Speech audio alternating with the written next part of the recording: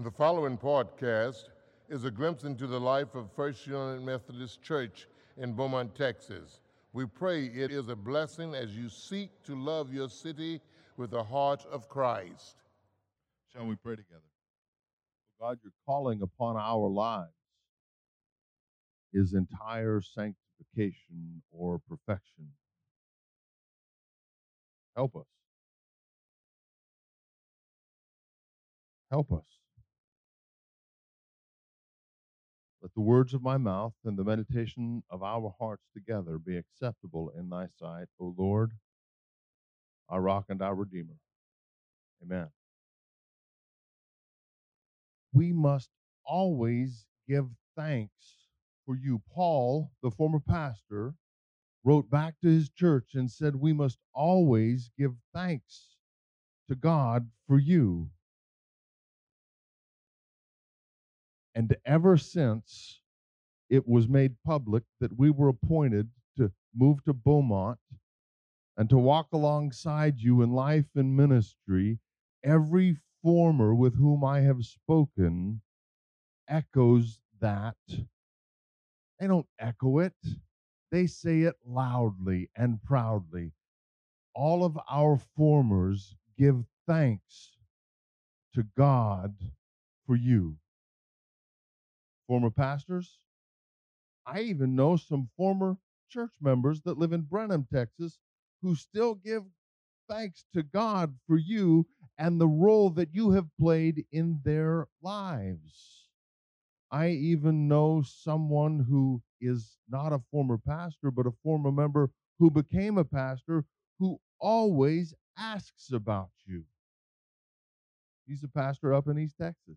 His name's Matt.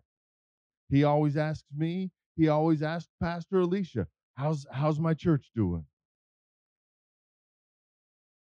You all have impacted the lives of many who have walked alongside you, and they continue to give thanks for you. That's what Paul is writing back to the church in Thessalonica to remind them to live, to continue to live, so that people give thanks for you. Do you know people that you just can't wait to be around? You know people that once you've been around them and you go on about your day, your life is changed for the better? That's how Paul is encouraging us to live so that people will be thankful. I mean, I'm not going to call anybody out, but some of us among here will look at me at the end of a day and say, I'm so glad you got to see me today. Wait, what? And usually they're right. I am glad that I got to see them today. But we're supposed to live so that when we encounter people and then we go our separate ways, we have added value to the lives of those we encounter. Stopped by the grocery store this morning for some necessities that I ran out of yesterday and for a cup of coffee. And I went through the self checkout line. But at the coffee bar, I talked with a young woman and she said, "Isn't it a beautiful day? Isn't it?" And she made the coffee just right. And she told me, "I hope you have the best day ever." What else can I do having encountered this young woman making coffee for me when she could have been here with you? Can I have anything less than the best day ever because of her greeting and her wish for me? I better not. That's right. I better take that to heart and live in a manner that is grateful for her presence in my life. Will I see her again? I might. I go to that store often. I get coffee there sometimes. I might not. Does that matter? No, we've encountered each other and we've tried to add value to each other's lives, to be thankful for one another as we move on. So Paul then says, chosen by God as the first fruits of salvation.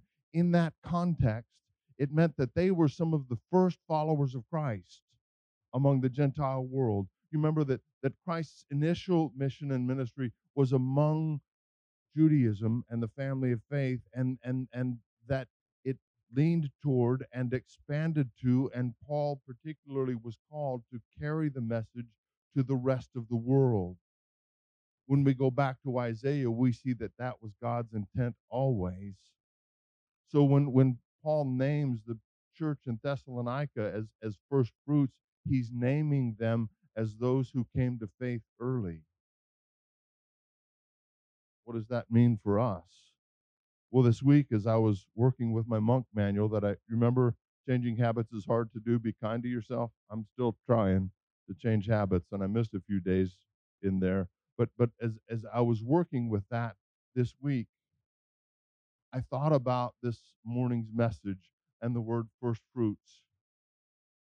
And my journaling and my reading challenged me to capture and hold captive my first response.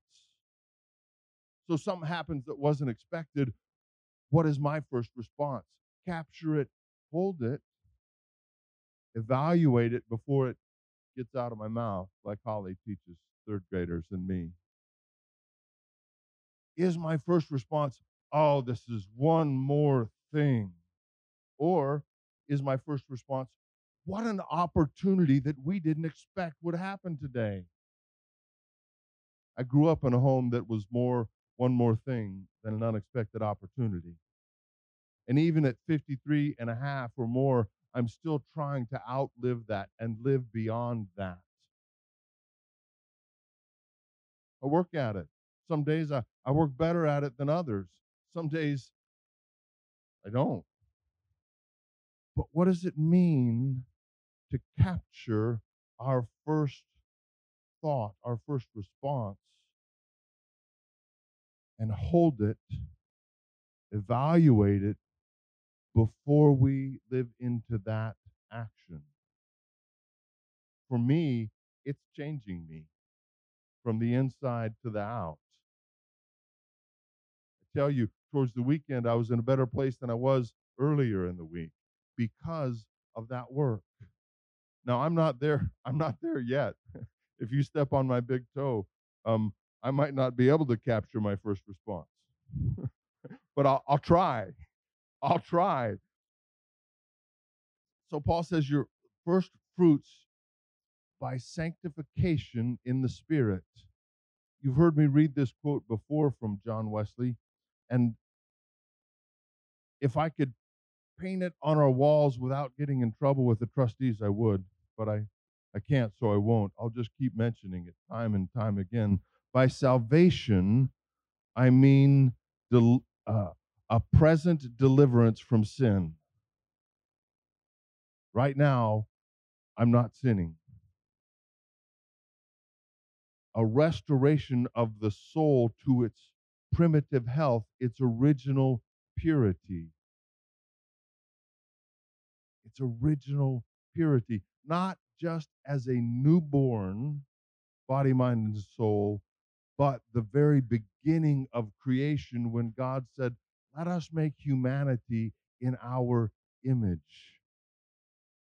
Oh, that's what Wesley goes to next. A recovery of the divine nature, the renewal of our souls after the image of God.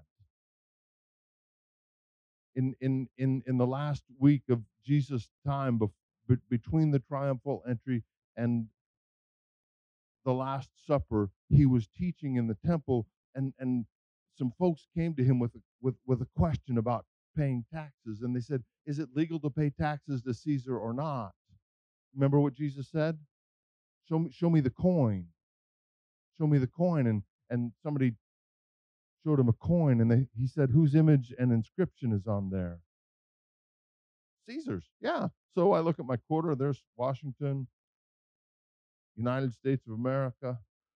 What Jesus was referring to was not the coin, but what we call the Old Testament, the Hebrew Scriptures. Because in Genesis, God said, let us make humanity in our image. And in Jeremiah, God spoke through the prophet to the people and says, I will inscribe my law upon their hearts. They shall be my people, and I shall be their God. No longer shall they have to teach anybody know the Lord, because everybody will know God. That's my rough paraphrase, Jeremiah 33. So when Jesus said, whose image, all the religious folk went, oh, we're created in God's image. And then when Jesus said, whose inscription, whose writing, they went, oh, God's law is inscribed on our hearts. Guess what happened? They dropped the case because they knew they'd been bested.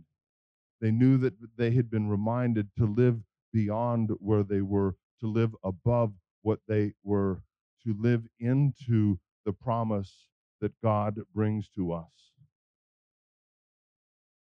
Then Wesley, about salvation, says, true religion is the loving of God with all our heart and our neighbor as ourselves, and in that love, abstaining from all evil and doing all possible good to all persons. So if we live that love of God and of neighbor, we abstain from evil, and we do all possible good, will we not live in a way that people will be thankful that we got to see each other today? So then Paul says, belief in the truth, the good news of Jesus Christ, that you are called to a purpose to obtain the glory of Christ. So stand firm in what we have taught you. Stand firm in our practices. As followers of Christ in the Wesleyan tradition, we practice 3 simple rules. Do no harm, do all possible, attend the ordinances of God. You all make my day. You're the first congregation I've served that can name those out loud in the middle of worship. And I want to do a happy dance up here every time we get to cover that. This is it. This is where I live. That's it. None of this.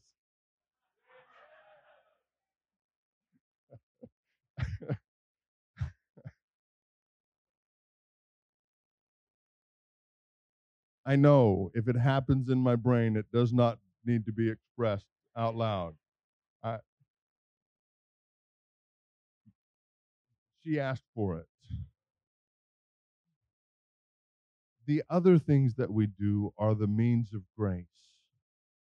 We pray, we study scripture, we worship and celebrate at the table, we tithe, and we abstain from something by fasting and praying, either food or other activities, so that our hearts and our minds can be attentive to God's work in our lives.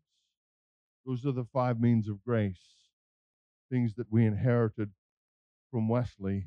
And then Paul prays for us and says this: now may the Lord Jesus Christ himself and God our Father, who loved us and through his grace gave us eternal comfort and good hope, comfort your hearts and strengthen them in every good work and word.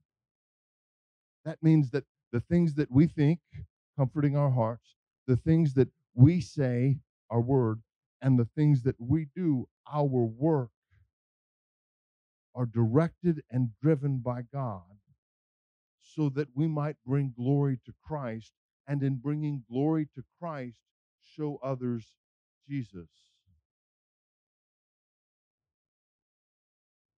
As we cultivate an attitude of gratitude this month, which is our practice in November, it is, as Stephanie said with our youngest, living in a place of contentment, understanding that we have likely more than we need, and sharing out of God's provision for those who don't yet have all they need, so that God's name may be glorified, people may see and experience God's grace and peace and love in us, so that people might come to faith in Christ. And our first fruits ought to be praise and thanksgiving. Our first fruits ought to be gentleness and kindness.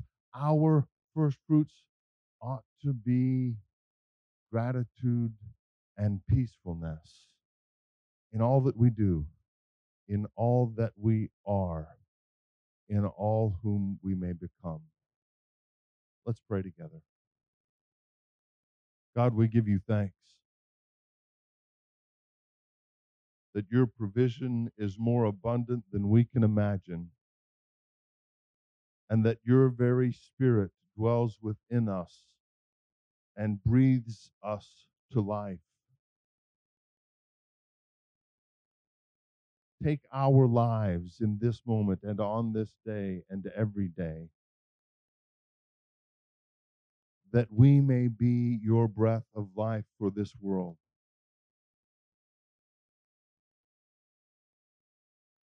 Capture our thoughts and our words and our actions, that they might be in the middle of your will, so that we might indeed do your good work and speak your good world this day. We pray this through Christ our Lord. And all God's people said, Amen.